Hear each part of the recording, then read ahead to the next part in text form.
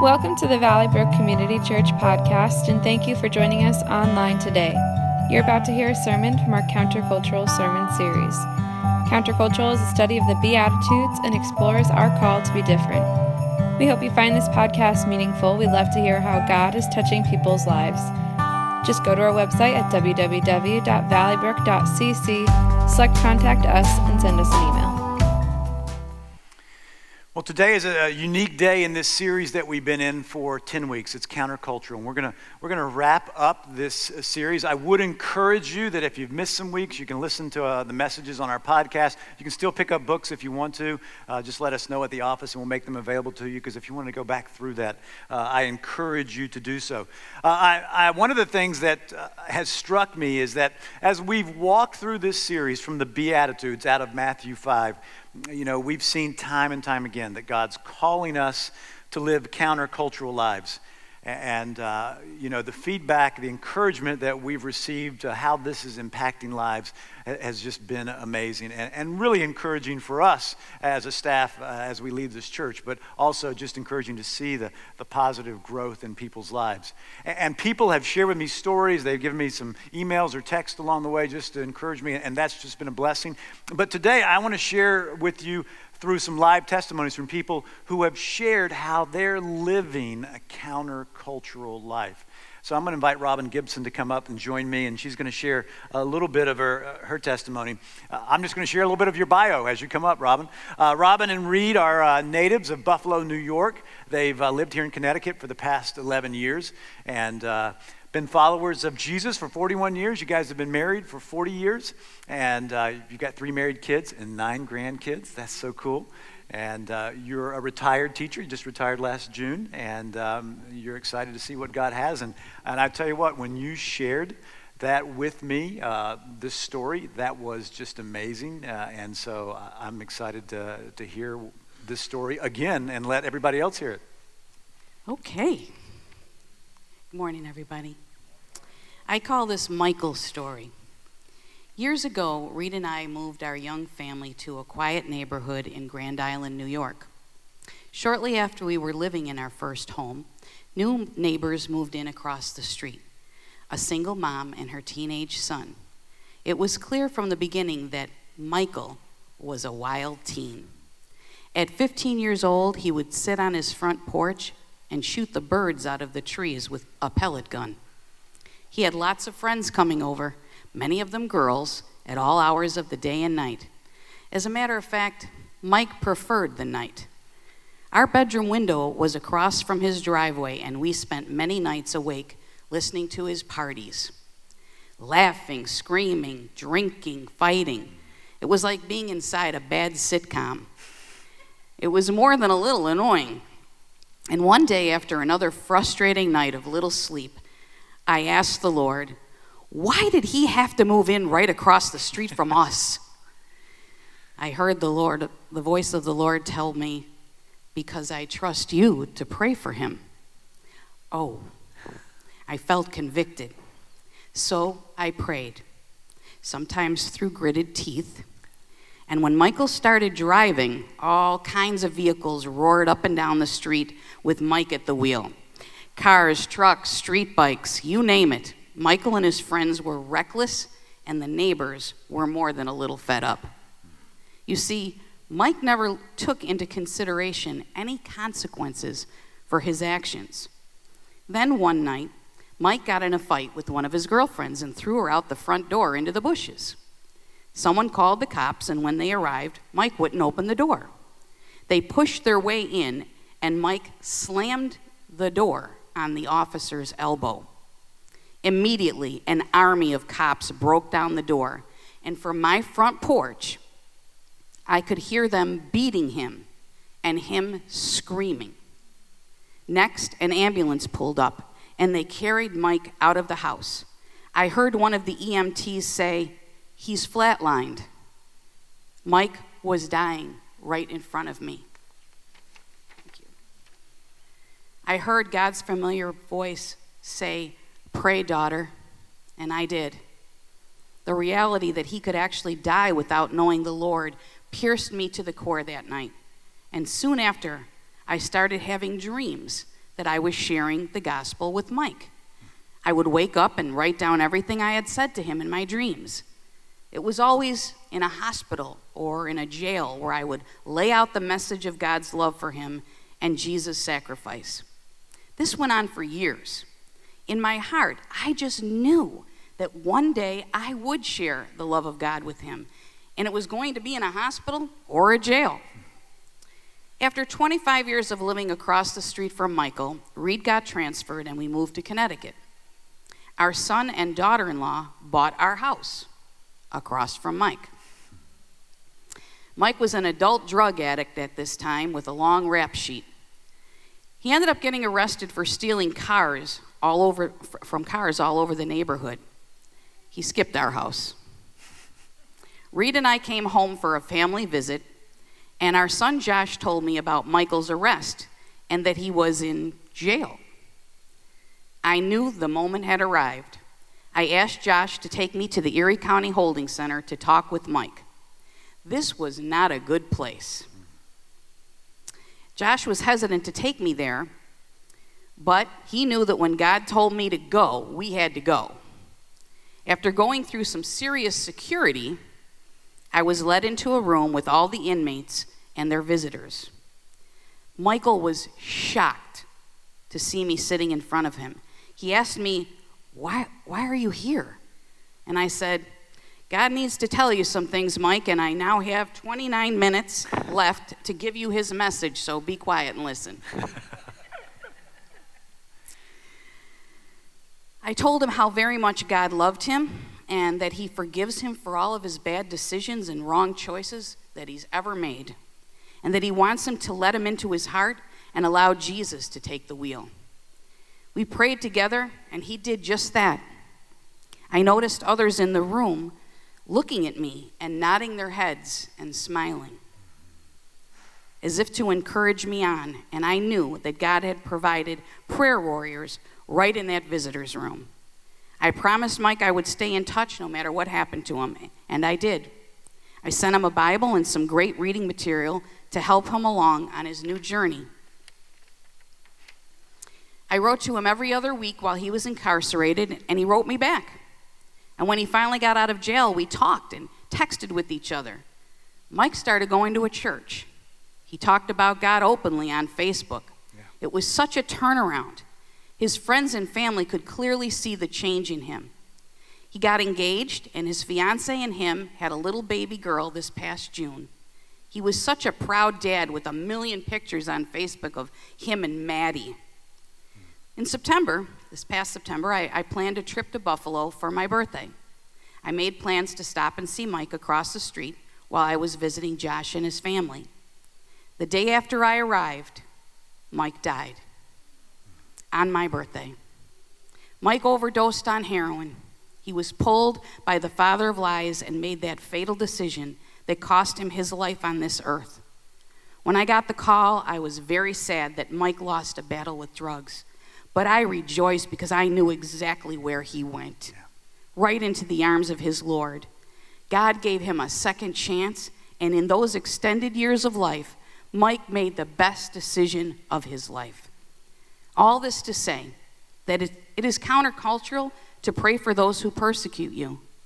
It's countercultural to go into a prison cell to pray with someone that has tormented your neighborhood. It goes against the flow of our society to take the time for the least of these. But the ripple effect of doing so has spread outward all the way into eternity. So if you hear that still small voice in your spirit to pray, to speak truth into someone's life, or to go out of your comfort zone, listen and obey, because you never know how God's going to use it. Michael's story of redemption didn't stop at his death. His fiancée now got to hear about Jesus when I visited her.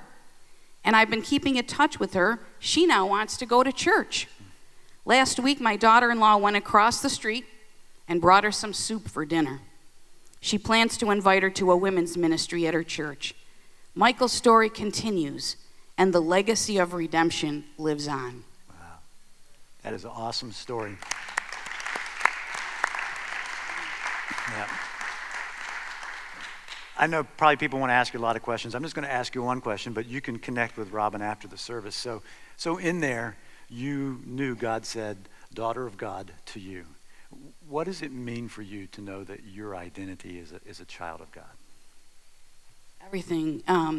The relationship I have towards a heavenly Father that leads and guides and teaches and instructs is what my day-to-day life is about. Yeah. So when I know in my spirit that he's saying, go, do, say, I'm more afraid not to than to be worried about what someone might think about it, because my Father told me. Yeah, no, and as your story illustrates, eternity was on the line for Mike. And so thank you for being brave and courageous to follow the countercultural call of Jesus. So can I pray for you?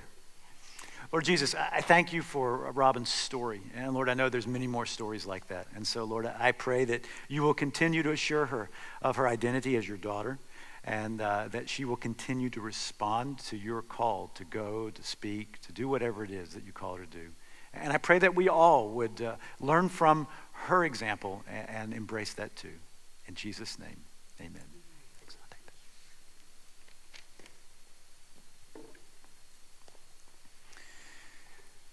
We're going to hear another testimony in a few minutes, but let's just talk about this truth. And this morning, what I really want to do for all of you is to encourage you to be able to follow Jesus, to walk and live as a child, as a son, as a daughter of God, and know that that's how God sees you. And so the first thing that I want to say this morning is this: you are a child of God. Listen to what we read in the Gospel of John. To all who believed him, meaning Jesus, and accepted him, he gave the right to become children of God. They are reborn, not with a physical birth resulting from human passion or plan, but a birth that comes from God. So, when you believed in Jesus, when you accepted him, you became a child of God. Your identity changed, because now you are either a daughter of God or a son of God. You're God's child. That's who you are. And that's so powerful. You know, that's your identity. So this is what I want to say to you. Own that. You know, embrace that. Accept that truth. Bask in it, because our world doesn't tell you that. You know, the culture that we live in is constantly pushing you away, putting you down, telling you don't measure up, telling you that you're worthless. But God's message in Jesus Christ is that you are priceless, that you are a child of God, a son of God, a daughter of God, with whom God wants to fellowship, to communicate. He wants to hear from you, and he wants to speak to you. You got to own that. As I said, even bask in it, because you know, you didn't earn that, you didn't deserve that, but God grants that to you because he loves you. It's so powerful. You know, we have a good God, a good Father. And think this one through. You know, how do good parents treat their children? You know, just think about that for a while. You know, and look, for all of us who had parents, and all of those of us who have been parents, we're not perfect parents, but we have a perfect Heavenly Father. So think that one through. How does a good parent treat their kids? They care for them. They encourage them. They want the best for them. They lavish love on them.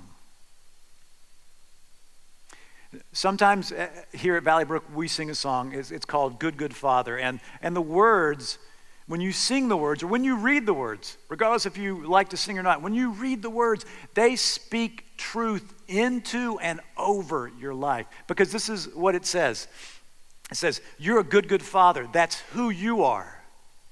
It's talking about God. And then it says, and I'm loved by you.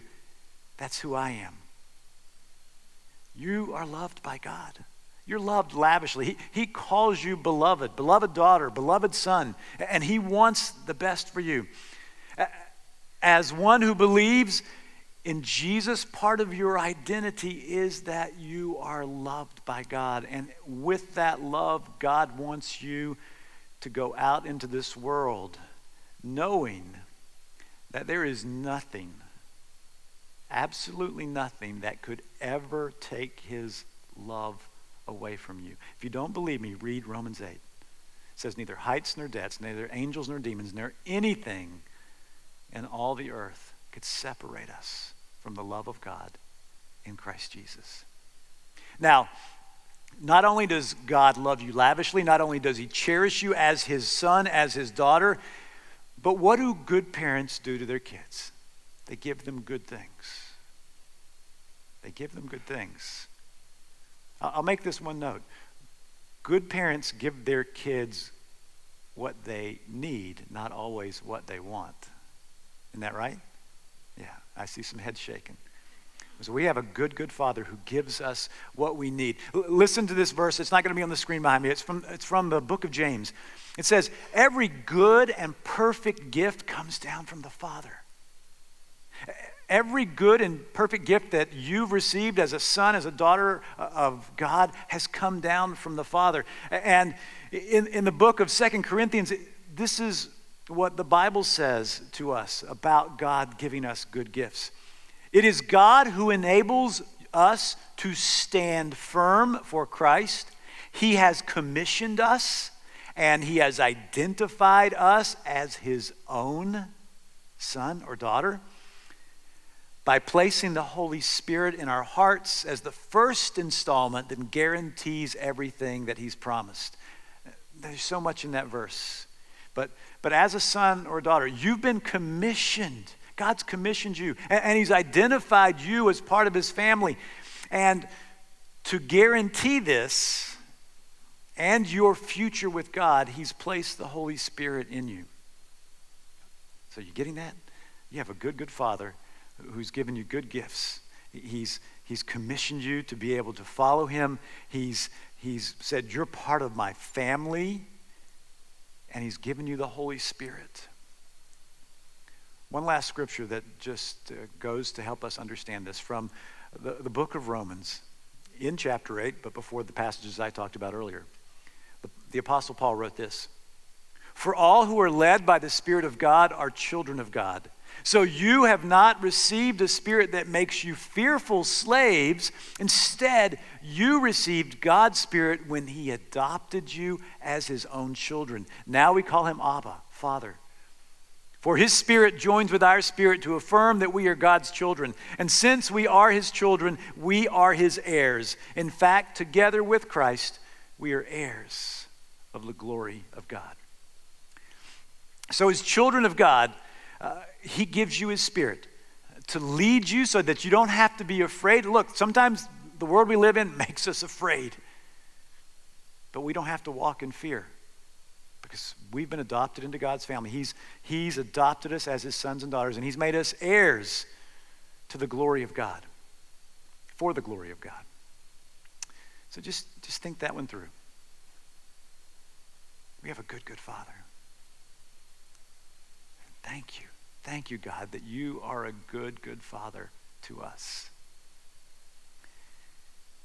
Your sons and daughters, you've been given the Holy Spirit. I want to talk a little bit more about what the Holy Spirit does for us. I'm going to invite Ed Grabowski to come on up. Ed is a veteran of both the Army and the Navy. Thank you for your service. We appreciate it. And to all the other vets, we thank you.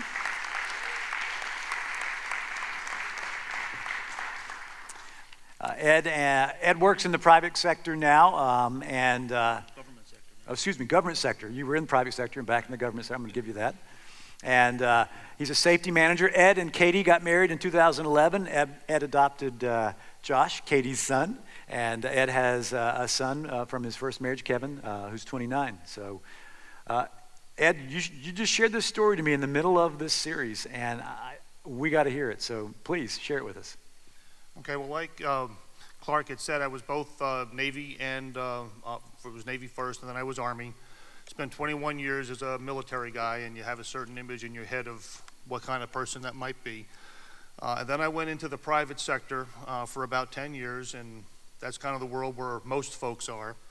And so through my professional career in both the military and the private sector, I've always relied upon my skills or my ability to perform, whether it was in school to get the best grades that I could, or on the job, I relied on me.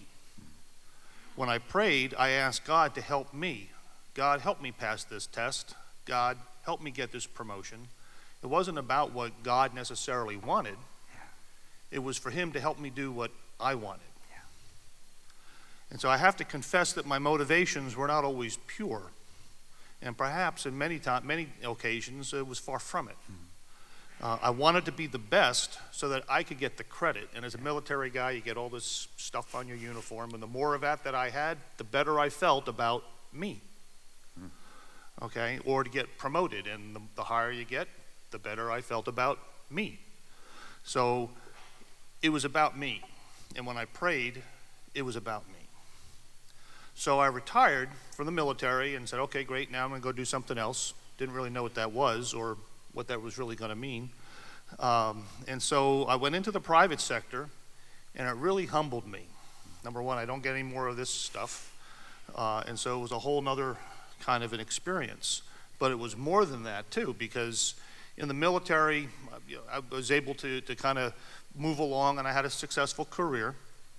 But while I was in the private sector, I was downsized out of a job twice. I was on unemployment, and here I am with all this stuff behind me, with my degrees, et cetera, and all this stuff. But I wasn't really being very effective. And it really knocked me down a few notches. And that was God preparing me for something, I think. And so my employers didn't really appreciate me. Okay, keep putting that out there, right? I was the safety guy. And the safety guy at most companies, folks don't really want to spend time talking to, especially if there's a problem. And if there's a problem, it's the safety guy that's going to go fix that. So as the safety guy, I was downsized out of my job a couple of times. After the second time, I said, well, you know what? I guess I need to get a job with the government. Maybe that's where I'm supposed to be. And lo and behold, out of all the possible things that could have possibly happened for me and for my family, I got a job as an OSHA inspector. I was waiting for that. All right? Because I know that for most people, having a visit from OSHA is like having a root canal. All right? We really are good guys, and we really do care. And we care for the companies, and we care for the folks. But I'm not here to plug OSHA right now. All right? But I do want to say is that, number one, the fact that I even got that job at all was just God-given. And everything that if I look behind me to see how that put me into that position, God was preparing me for this job. Now, like I say, being an OSHA inspector and coming and knocking on your door is like having a root canal. So when I show up, people aren't very excited or necessarily happy to have somebody come in and look at where they're perhaps vulnerable. So it's a situation with a lot of anxiety, sometimes fear, sometimes anger. And here I was all about me, right? So it wasn't about me. And I had to put that aside, and I turned it over to God before I ever did my first inspection. And so the approach that I've taken to this was, instead of praying to God to help me do such and such, like have a great inspection or something like that, I have been, and I continue, as this is how I approach things right now, I continue by praying to God to use me to achieve His purpose. Yeah. And that my performance of my duties be a tool for Him to reach others. Yeah. As a result, while folks are not necessarily happy to see me or happy to have an inspection, they have indicated to my managers that they've had a positive experience. So there is we're able to kind of get the fear and the anxiety and allow a connection that I could not do myself. And I know that. You ask my wife, she'll tell you. All right, I'm not that nice of a guy. All right, so it's got to be something else at work there. And so as I reflect on that, and as I was, and I had talked with Clark about this a while back, as I was thinking about this, I can see from a countercultural perspective that my experience kind of represents being a peacemaker. And I've reflected on that lesson a lot as I put this together, is that through my reliance upon Christ and the Holy Spirit, I'm able to do my job in a way that provides God's love and peace to those with whom I interact. And through that process, I am blessed by having a peaceful experience myself. Yeah. Thank you. I'm going to ask you a question too, and I would encourage you to connect with Ed afterwards if you want to talk to him about his experience. But you know, this sense of being empowered by the Holy Spirit to be a OSHA inspector is to me just such a practical application. Just talk about how you sense the power of the Holy Spirit in your life. Sure, absolutely. Well, typically, if I'm going to be going to an inspection, it's not right around the corner from the office, so I have to drive somewhere. And so I'm going to be sitting in the car, and I can listen to the radio and jam along to some tunes or be complaining about the person in front of me who's driving too slow or whatever else. But I find it to be a really great time to just pray, number one. And so I'm pretty much praying the whole time that it takes me to get where I'm going. And I pray just the way that I was talking is for God to use me as his tool. Yeah. And through that, I can feel a wave of calmness come on, because I don't know what I'm going to walk into. I mean, it can actually be a violent situation, not typically, but that's a possibility. But certainly having people yell at you or all that kind of stuff, and nobody likes that. Yeah.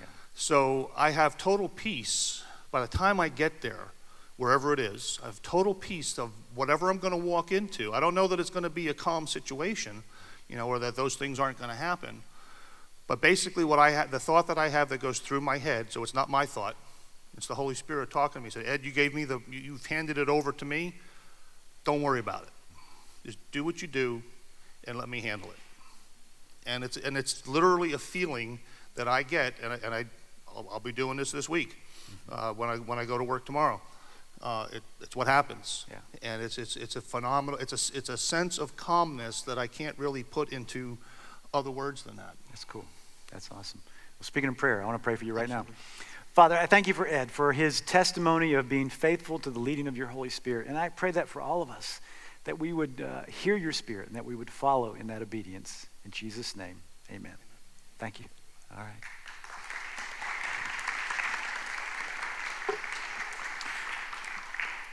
As you can see, Ed's story illustrates my next point, and it's this. You're empowered by God's Spirit. You're empowered by God's Spirit. Jesus promised his followers that the Holy Spirit would empower them. In Acts chapter 1, he says, you will receive power when the Holy Spirit comes on you. And this verse specifically was saying that the Holy Spirit's going to allow us to be his witnesses to the ends of the earth, all over the world. But God gives us the power to follow him as countercultural people who follow his leadership, who follow his teaching. Now remember, the Holy Spirit is God, and so the Holy Spirit's all powerful. The scripture says, as we already saw, that the Holy Spirit lives inside of us and helps us. He guides us. He directs us. This is what the Apostle John said when he wrote his first letter, and it's so powerful. He says, the Spirit who lives in you is greater than the spirit who lives in the world.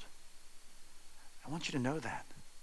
The Holy Spirit, the Spirit who lives in you is greater than the spirit that lives in our world, that lives in our culture. We know that spirit to be Satan, to be the devil. So understand what that scripture is saying, that the Spirit of God lives in each one of us who believe in him.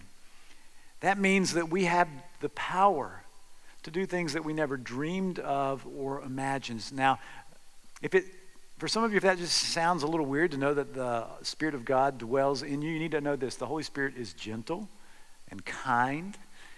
Holy Spirit's never going to make you do something that you don't want to do. But the prompting of the Holy Spirit will nudge you and encourage you to step out of your comfort zone, like you heard Robin and Ed talking about, to walk in your sonship or daughtership as a child of God, and to minister to others. Maybe just by saying a caring word. Maybe by just engaging them on a difficult day. Maybe by praying for them or asking how you can pray for them. Maybe by sharing them with the hope that you have in Jesus. So knowing this is what I want to challenge you to pray is very simply, like Ed does on the way to his appointments. Holy Spirit, what do you want me to do? What do you want me to say? Give me peace. I believe that each one of us can do this, that we can walk in the truth that we're sons and daughters of God, that we can walk empowered by the Spirit. And the last thing that I want to say is this is all part of God's plan. Now, my challenge to each one of you as we end this series on the Beatitudes is to actually spend some time over the next couple of weeks reading the entire Sermon on the Mount. That begins from Matthew chapter 5, verse 1, and goes all the way through the end of Matthew chapter 7. And I just want to give one verse that summarizes really the plan that God has for us, and it's from Matthew 6:33.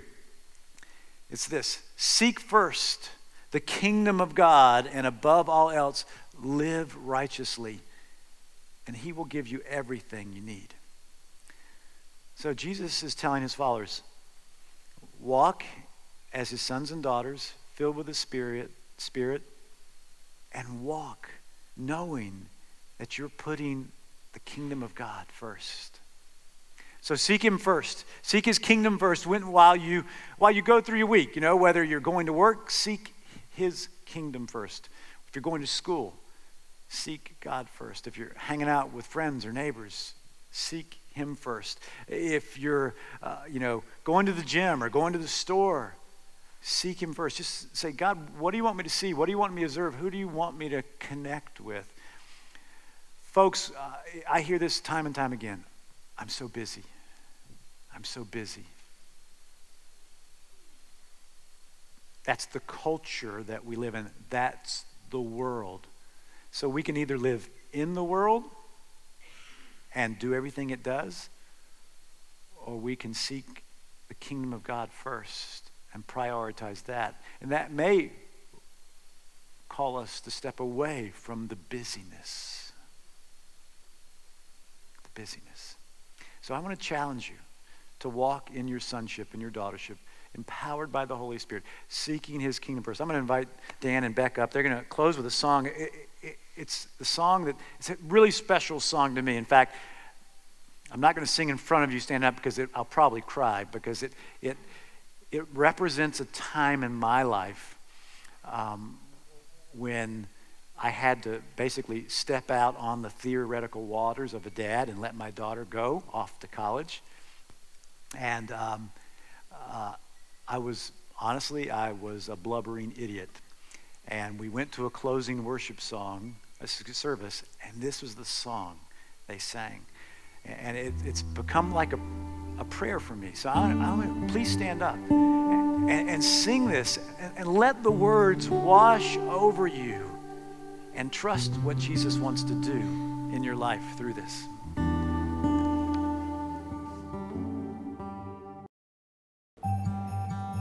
Thank you for listening to our podcast. It is our sincere hope that it has blessed you. For more information, visit our website at www.valleybrook.cc.